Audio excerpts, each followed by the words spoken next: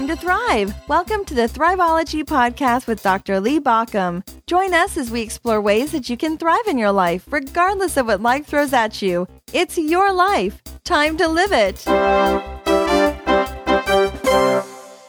Do you ever find yourself just telling people how stressed out you are of all the things you have going on and how worried you are about getting it all done? You feel that feeling inside of you, that churning inside of you.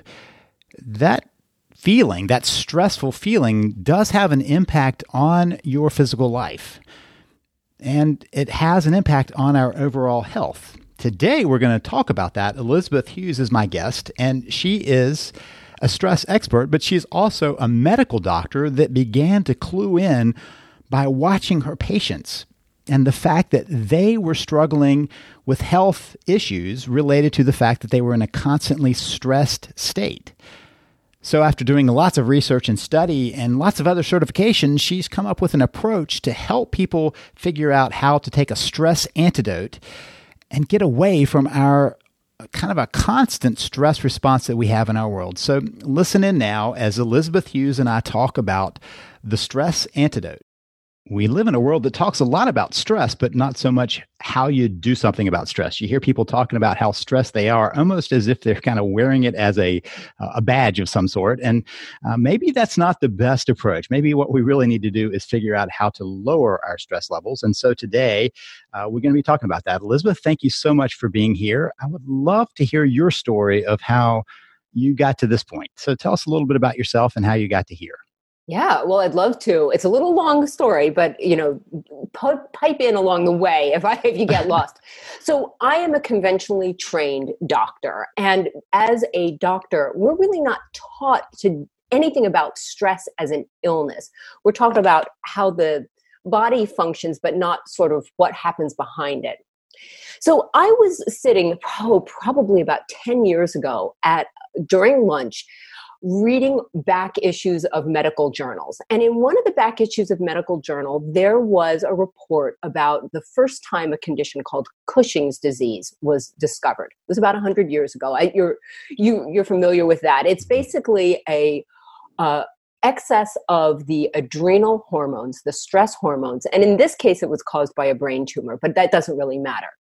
And so 100 years ago, this was a big deal to figure it out. And it was in the back of the Journal of the American Medical Association as a little, isn't this cool medical history thing? But along with that was a description of what that first patient with Cushing's disease had. And she was a woman who couldn't get pregnant, didn't have a period, had acne, was overweight, had diabetes, was growing extra hair in places she didn't want, and on and on. And it suddenly hit me, that's everyone I saw this morning. That's most of, many of the patients I was seeing had one or more of a cluster of these symptoms that is the overactivation and oversecretion of adrenal hormones, the stress hormones. All right. So in that same stack of journals that I had that I was reading through during lunch, there was another journal which talked about the fact that there's a potential shortfall in the number of physicians needed to take care of the baby boomers and people as they get older. And having just read that article on stress and Cushing's disease, I thought, well, is there really that there's not enough doctors, or is there too much illness somehow? Is there too much of this stress hormone being released that then is affecting our health in ways that we don't generally accept? So those ideas were just ping-ponging around in my head for a long time. I'm going to be honest. It would be nice if I had some sudden epiphany and I went, ta-da, I'm going to do this, but it didn't. What happened in my own life over the subsequent years was that I've had anxiety, or I had, past tense, anxiety for years. And I thought that was normal. Like, how can you get through medical school and residency without developing an anxiety disorder? That's what it does. But my own stress level was skyrocketing, even as my professional life was calming down, even as my personal life was getting more wonderful. So by 10 years after finishing my residency, I had achieved every professional goal I wanted to achieve and every personal goal I'd wanted to achieve. And I was absolutely miserable. I was anxious all the time. I started to develop panic attacks. I couldn't think clearly. I was exhausted in a way that sleep didn't refresh. I had chronic pain. I had weird neurologic symptoms, and I was diagnosing myself with sort of everything. And I realized that the stress was actually killing me. And so that idea of ping-ponging back around in my head of maybe there's too much illness, what is stress really doing to ourselves, and what is it that drives stress, started to formulate when I met a patient who basically, through a shift in her perception of her body's ability to heal itself, that sort of spontaneously caused a resolution of a chronic illness that had previously been told she was never going to heal. So so I had this idea of stress causes illness that we now take to be normal. My life is falling apart. And the idea that what you think directly and how you feel directly affects health sort of all gelled into one direction that I really needed to investigate for myself, for my patients. But I had to go way outside of what conventional medicine teaches, because this idea that stress has a direct and real effect on how our body functions, which it does, is really, it should be mainstream, but it's not. It's not taught in medical schools. I talk to medical students and residents, and they say, we don't learn this. We don't know this in the way that we really should.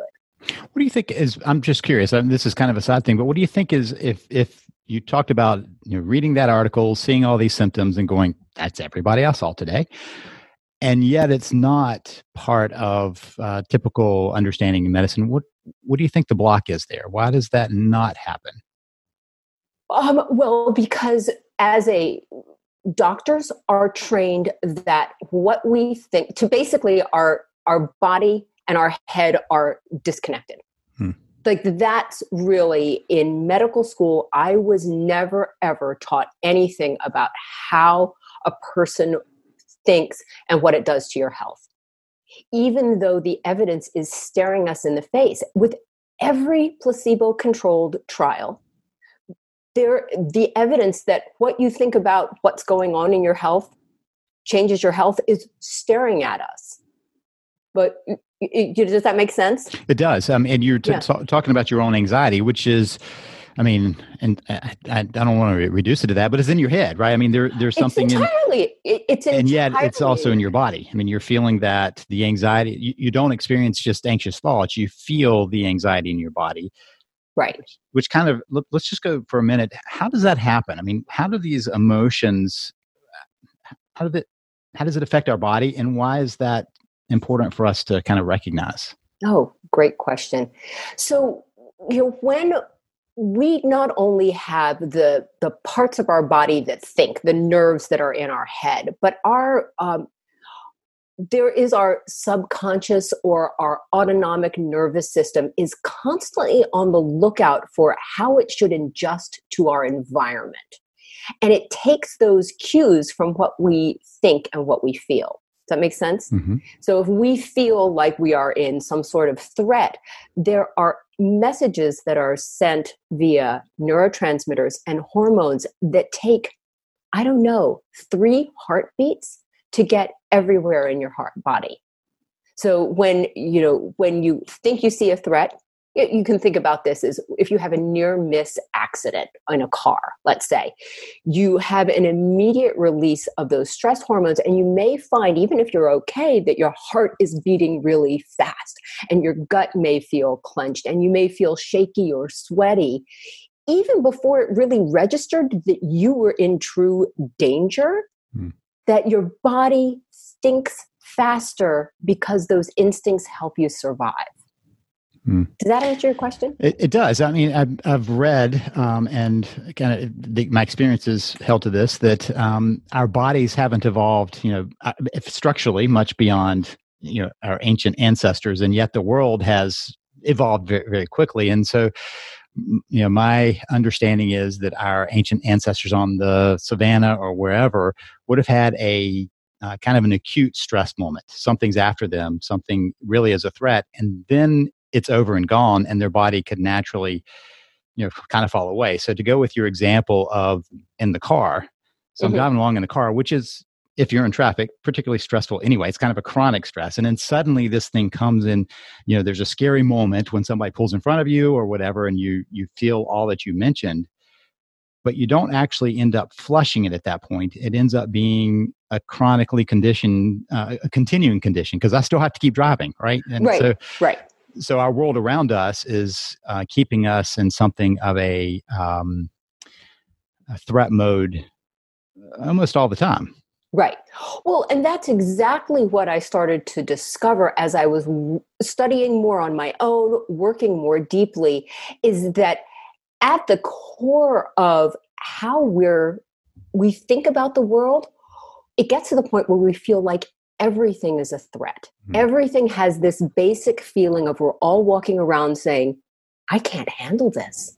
Something bad could happen to me, and I won't be able to handle it.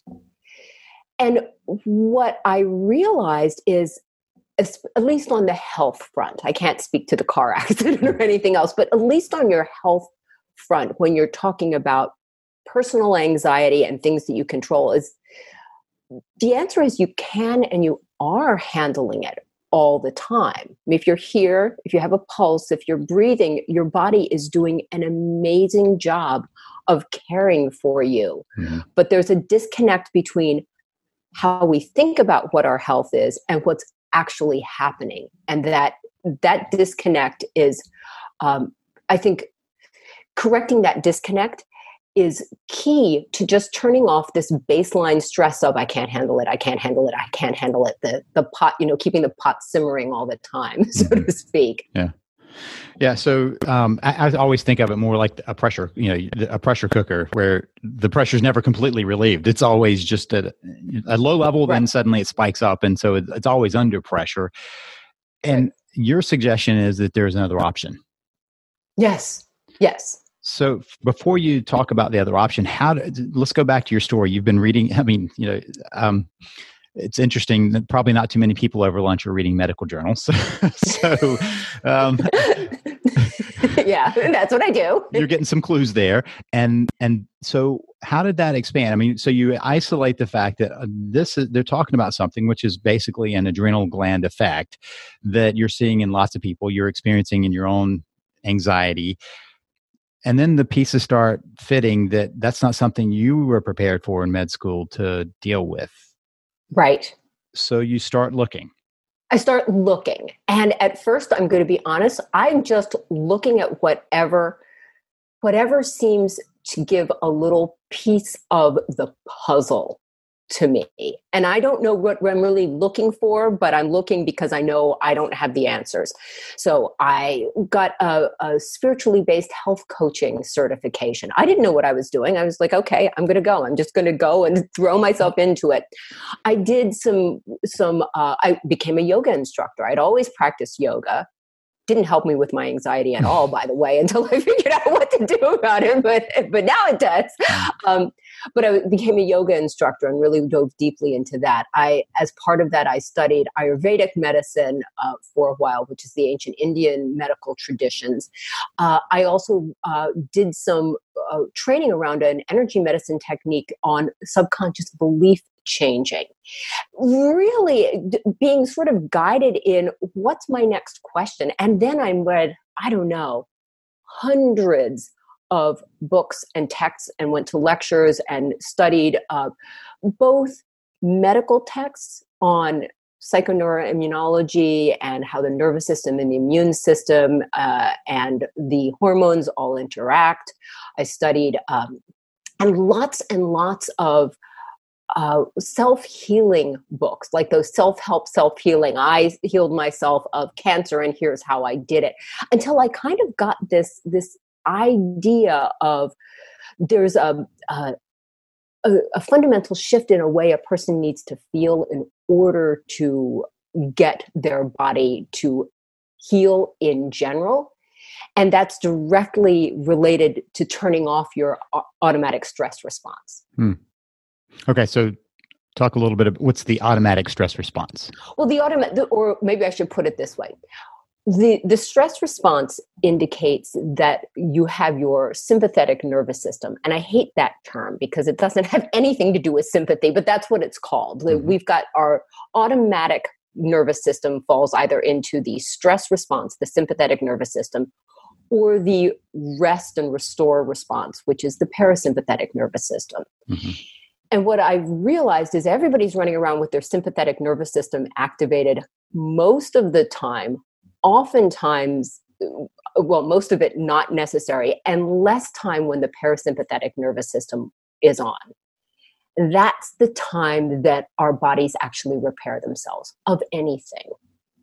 That's the time that we spend regenerating cells, digesting food properly, restoring blood flow. All of that happens only when our body is in this repair and restore mode. The parasympathetic nervous system is on, and what you think and how you feel determines that switch.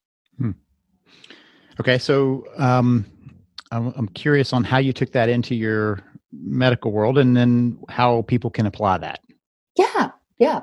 So, well, all right. So in my medical world, so I will say right here, I wear kind of two hats. I am still a conventional doctor, and in the rushed 15-minute appointment, if you're lucky, yeah. And that's just how it is in medicine, you're never going to get this, mm-hmm.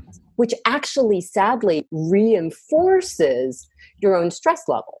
It's a vicious hamster wheel that you can't get out unless you jump off and decide, I'm going to find something different. So that's how I spend the other half of my time. I work with people very specifically when they feel that stress is ruining their health. And I teach them what it feels like to have your body's self-repair systems turn on, which is really the antidote to stress. And we work on that feeling, and we work on the subconscious beliefs around that. It's clear. I mean, I'm interested in this medical world thing. You're going from room to room, you've got maybe 15 minutes. And so basically I would think that would lead to a stressed out doctor coming into the room of a stressed out patient. Yes.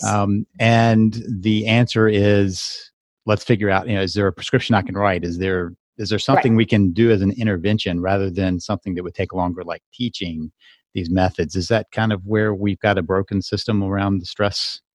Completely. Yeah. You could not have summed it up better. And you may or may not be aware that doctors as a profession are incredibly burned out, very high rates of suicide, of alcoholism, of substance abuse.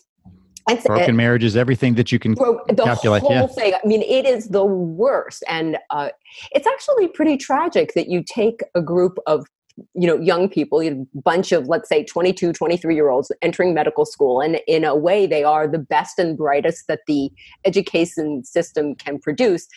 And in 10 years, you do like they did to me, or 15 years, you're exhausted, exhausted and sort of a shell of who you were. There's something wrong with the system that does that to people. Yeah. And I've watched, even as we go further along, that's not better. That's only gotten worse over time. Totally. Yeah. And I remember I had a friend of mine who is a doctor, and his practice was going to the medical records, the electronic records. And I said, right. That'll be so great. Then y'all will be more efficient. And he said, we'll never be as efficient as we are right now. We'll be down to 80% when we are at our best. And I said, so bringing in new technology actually makes it worse. And he said, that's been the whole span of my career. Yes. And that is totally true. I practice in the world of paper charts, and I practice with a bunch of electronic medical records, and I will tell you, nothing beats paper. Yeah. Nothing.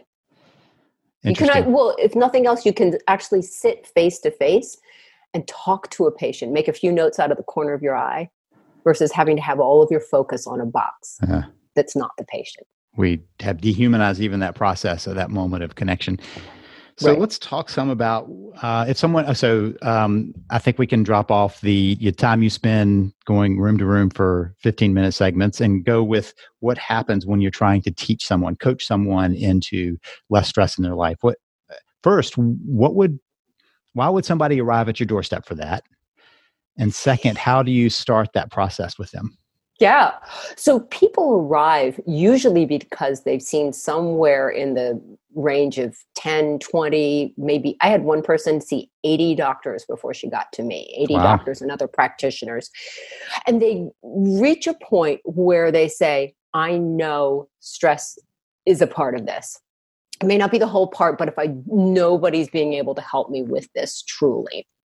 And so a lot of times people find me either at frustration at the end of the line, or when they have that moment, they wake up and they realize, oh, wait, every time I'm more stressed, I feel more sick. So that's how people find me. How I start, the very first exercise I do with people is a brief exercise in what it feels like to be in a situation where you can trust. And that we sort of build from there. And I use that idea or that feeling state because it is as close as you can get to what happens when your body is in that perfect repair mode. And we do an exercise where we just recall a time when you had complete trust in someone else. You could completely relax. And we really work on that and get that feeling to be your new baseline. That takes a while, because everything in the environment, every bit of well-meaning advice you're ever going to get is going to draw you further away from that state. But that is the state that you need to have and feel grounded in, however one experiences it. What is that exercise? How can you kind of walk us through what that sure. feels like? I'd love to. Yeah. So I ask people to choose a time when they had complete trust in another person. So often it's a time from childhood, and this is different from someone you love, because love can take responsibility. This is a situation where you could hand over responsibility. For me, I give the example of my uncle. So I was 7 years old and very afraid of thunderstorms. And I was also embarrassed to be so old and be afraid of thunderstorms. And I was at a big family vacation on the beach in North Carolina, and a huge thunderstorm started coming in from the coast. And you can just imagine big purple clouds and dark sky, and it started raining. And I was terrified because we were in a little flimsy beach shack, up on stilts so that it didn't flood. And I was terrified. And my uncle sat me down and said, "Here, sit. We're going to watch this, and you're going to see it." And for 25, 30 minutes, we watched as the storm came. We watched the lightning. He taught me how to count between the lightning and the thunder.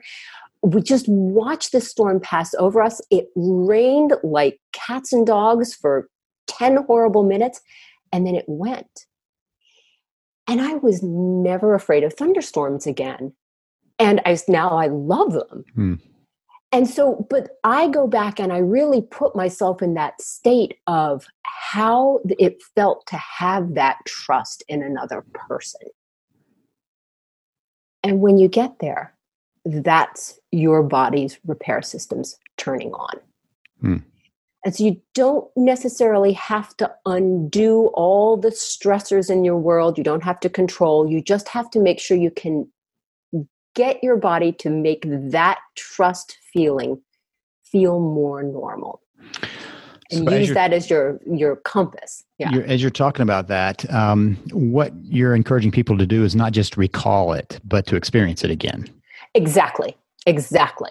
And it can be even the briefest moment. I was working with someone just last week where it was a teacher. There was just one teacher at one moment where the teacher sort of got rid of a very dangerous seeming situation in a school. And it just has to be that moment when you knew it's going to be okay.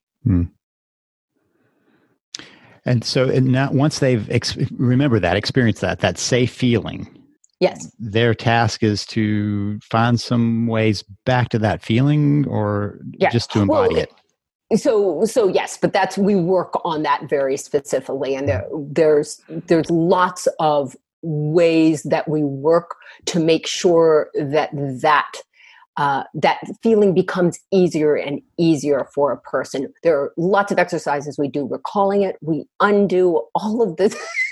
We talk about all of the advice we're getting from grandmothers and neighbors and doctors. And we really talk about how that might not have been the best advice, even if it was well-meaning.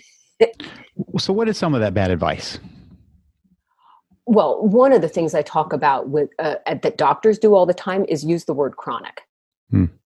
Chronic gives you absolutely no hope that there's ever going to be a solution. It's one of the worst words. And in my medical practice, when it would be really easy for me to say chronic, I now don't. I find other ways to discuss illnesses that may have been going on for a long time without cutting off the idea that it's going to be forever. Mm-hmm. So that's just a word, that's not advice. It's just a common word that we believe has way more meaning and power than it should.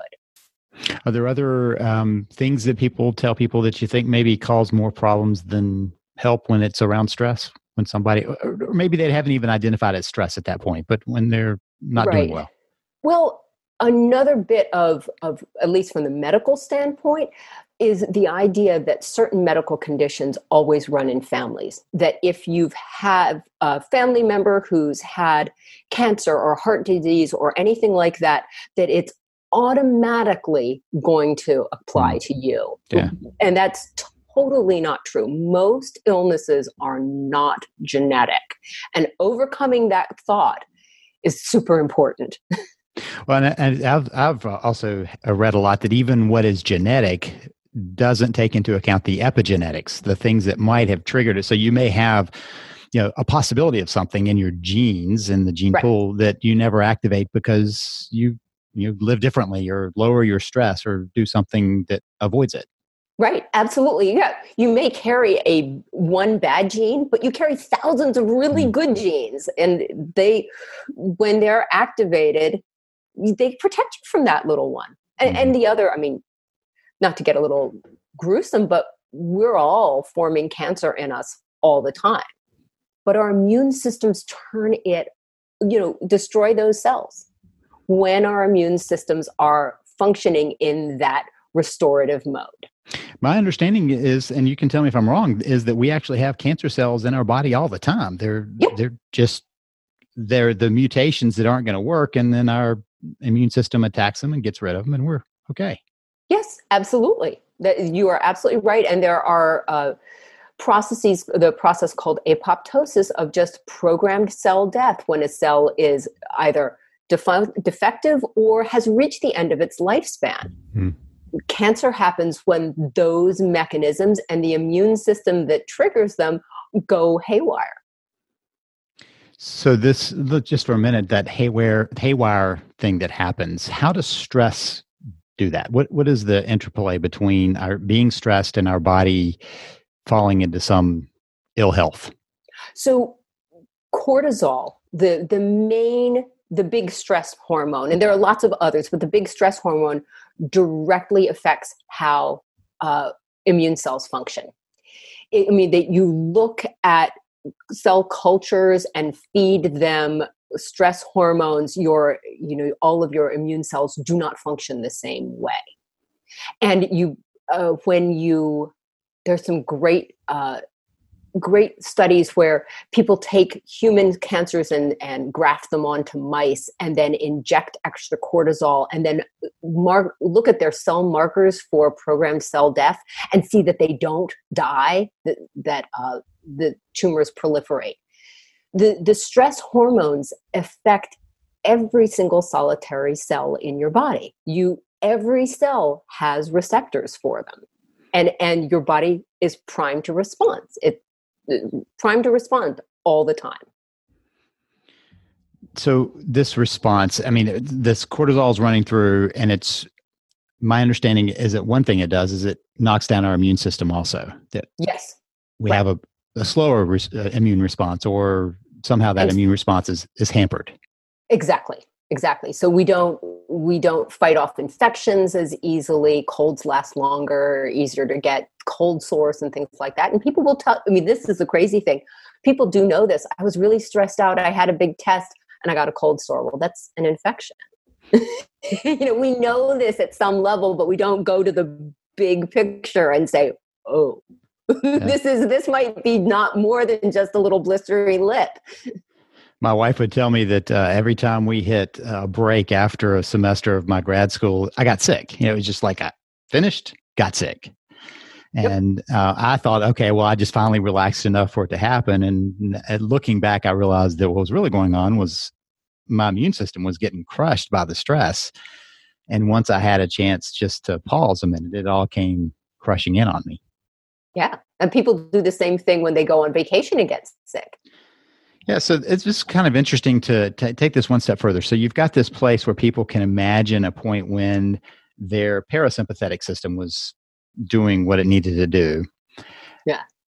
What are some ways, let's say you're in the car or wherever, and you suddenly go, okay, I'm feeling it. I'm feeling the anxiety. I'm feeling my sympathetic system on high alert. If we have been able to identify what it feels like when we're not doing that, how can we begin to move towards that? Yeah. Well, I'm going to answer the question by sort of saying you need to practice it when you're not having that panic attack. Sort of like learning to ride a bike. You're not going to go out on a 45-degree cliff with a lot of rocks right away. So you practice that process when nothing bad is happening. So it becomes more and more automatic and normal. But for a person who right now might be listening in their car and is having a stress response, there is nothing like breathing. And I'm, to decrease that. The physical act of your diaphragm, the great big muscle that separates the abdomen from the lungs, that rubs up and as it moves up and down as you inhale and exhale, that actually rubs on a great big nerve called the vagus nerve that is the nerve of the parasympathetic nervous system, the rest and restore. And you basically sort of tickle it and wake it up, like tickling at a baby to wake it up. This is what it does. So deep breaths not only help to oxygenate, which we need, helps to restore your blood flow, but it literally wakes up the parasympathetic nerve. And then, which counteracts the stress response. For a long time, I was teaching people to do box breathing as a way the square, in, pause, out, pause. Yeah. And so I was doing that a long time, and I talked to somebody who was an expert in the polyvagal theory, and she said, no, that's really good if you're like in the special forces, which is where they came up with it, because you need to be alert, but you don't need to be calm. You need to be alert and focused. And right. she explained that for the optimal breathing, it's to actually double the breath out as it takes it in. And I said, so what count? And she basically said, get people just to notice their breathing. Mm-hmm. And they'll naturally breathe differently just by paying attention to that. And so I noticed it for myself. When you said that, I went, oh, I need to breathe lower and deeper and slow it down. Right. Absolutely. Yeah, there are all sorts of breathing techniques you can do. But do you mind if I make a comment on what you just said about Sure. the special forces and being alert but calm? Mm-hmm. People one of the things that I've noticed in talking with people about this is that they assume that if they are relaxed, they're not going to actually be able to respond. Mm-hmm. Mm-hmm. And that's another big fallacy, that somehow being amped up and on the edge of your seat, metaphorically or physically, is going to actually help you to respond to whatever happens. And it's actually not true. When you are in a high anxiety state, your frontal lobe actually is relatively starved of oxygen. Mm-hmm. And so you're not going to be able to think, process, reason, logic nearly as well as if you are relaxed. You can actually get lots of stuff done when you're relaxed. Yeah, and her I mean, I didn't add it in there, but her response was, "You realize that the box breathing was designed for when they were pulling a trigger." And I went, "Oh, you're right." So we need to how to have that focus in that moment was of the inhale or exhale. And I went, "Yeah, we need to kind of change that thought process." But you're correct. We're not trying to. It's not a choice between stressed out and comatose. Yes, there can be a place where you are focused and ready to take action, but not dominated by the fear response. Right. And I think, go ahead. No, well, it's just interesting because I've often, people who wear their badge of honor of stress, I've often reminded them or informed them that stress really is just another name for fear. I mean, that when we're talking about stress, what we're really talking about is a fear response. Oh, absolutely true. Totally true. And just more fun to use stress. Right. Well, it's more socially acceptable. Exactly. I mean, if we all walked around saying, well, I'm afraid right now, people would say, what? Yeah. So we're sugarcoating it. Yeah. And speaking of wearing badges of stress, I mean, if you want to see a group of people who are completely wearing their stress as honors, go sit with a bunch of medical residents. They're so stressed out and comparing the amount that they have to do and how little you slept. Well, I didn't sleep for 48 hours. And so, which is interesting. As I had a conversation, I was listening into a conversation. I was on a plane. It wasn't med student. I was around med students for years in a training program, and you're correct. They would outdo each other as much as they could about what they had to handle that day or what they're going to have to handle. But I remember this moment. They were sitting right in front of me, two salespeople, and they sat down, and they were the typical salespeople, cheery. At the beginning of the day, they were headed off to a city to go do their sales thing, and they were just on the top of the world when they came in and sat down, and they started talking about their day. And they began to outdo how bad their day was going to be. And I could literally watch their mood drop in front of me as nothing had happened, right? I mean, they were on a plane. They go from a good mood to this horrible, the day's going to be a wreck and nothing's ever going to turn out. And their life is a failure. And how could this ever happen? All because not of anything that had happened, but of how they were thinking about it and talking about it. Right. Yeah. It's amazing. So it's possible that nothing can, we don't have to be on the road and have something, scare us that we're going to get hit by a car. We could just as easily imagine that and have that same response. Oh, absolutely. Imagination is your body does not know the difference between imagination and reality. It's really relying on the brain structures that send this signal, and then it doesn't care. It doesn't care if there's really a car accident or if you're worried that there might be a car accident. Mm-hmm. Well, and this is just to kind of take one step further. I've asked people who are dealing with a lot of stress how much news they're watching, because our brain also doesn't know the difference between what's happening around us and what we're watching, the footage of on TV. And so we are exposed on a regular basis in media and other ways to fear-provoking images and situations. Right. And one of the things I ask my clients to do is to go on a news fast or relative news fast. People say, but the world will fall apart if I don't know. Yeah, you'll be out of touch. Yes, I've had that conversation. I tell people, no, I don't watch the news. And they're like, so you're not going to be well informed and you're going to be out of touch. I'm like, do I change anything, first of all? And second, I hear plenty anyway.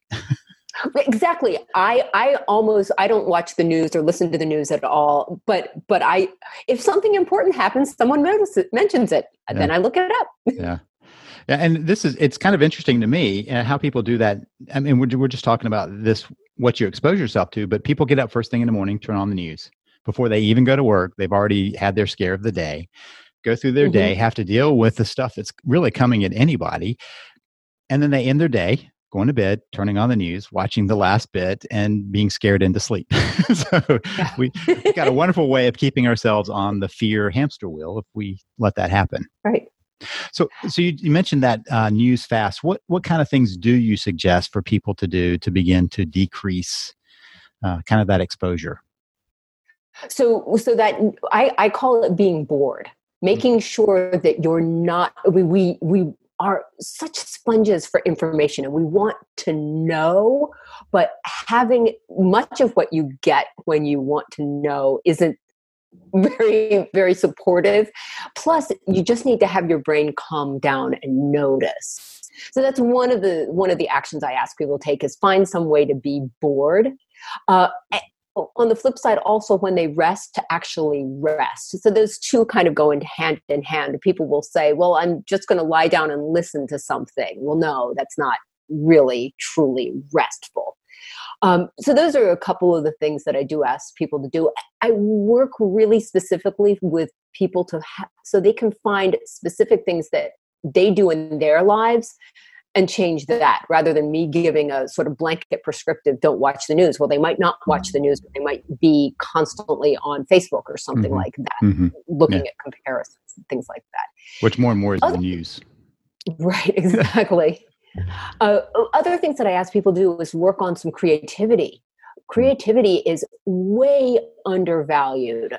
And so finding something that they feel good, even if it's just making a mess. I'm the least artistic person in the world, but my creative outlets are other things. And I just didn't never judge them as creative because it didn't look like beautiful art. So finding creativity, finding laughter. I personally find it amazing that pediatric hospitals are so far ahead in using laughter and play as medicine.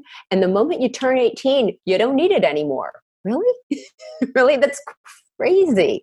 So yes, laughter is incredibly important. And while you're laughing, you also activate your vagus nerve. So because of the deep breathing, a little more seriously. Tickling of it when you laugh. Yes, exactly. So you just said that when you work with people, there's not a one fits all, but there's some, you just named several things that people can try. Let's say that somebody is going, oh, wow, I do talk about being stressed out, or I am feeling those symptoms. How can they get in contact with you, and where would you like them to go? Well, they can just go to thestressantidote.com. That is me. You will find me. And there's information there. And I would love to help people any way we can, because we need to de-stress. Yeah, so the stress, not de-stress, but thestressantidote.com, just to make sure. Yes. And we'll have the link to that in the show notes, since a lot of people are doing stressful driving or whatever else. Yes, do not Google while in car. No. So we'll have that ready for you, thestressantidote.com, though. If you can't remember, just check out the show notes. Elizabeth, thank you so much for sharing. I certainly agree that, and what's interesting to me, there's so much that could be done. And I'm amazed that the medical world doesn't take that on, or the insurance world, of a way of bettering their payouts, for instance. But while they ignore it, you don't. And I appreciate you sharing ways that other people can take some stress out of their lives. So thestressantidote.com. Elizabeth, thank you so much for sharing. Thank you so much, Lee. It's really been a pleasure. Thank you.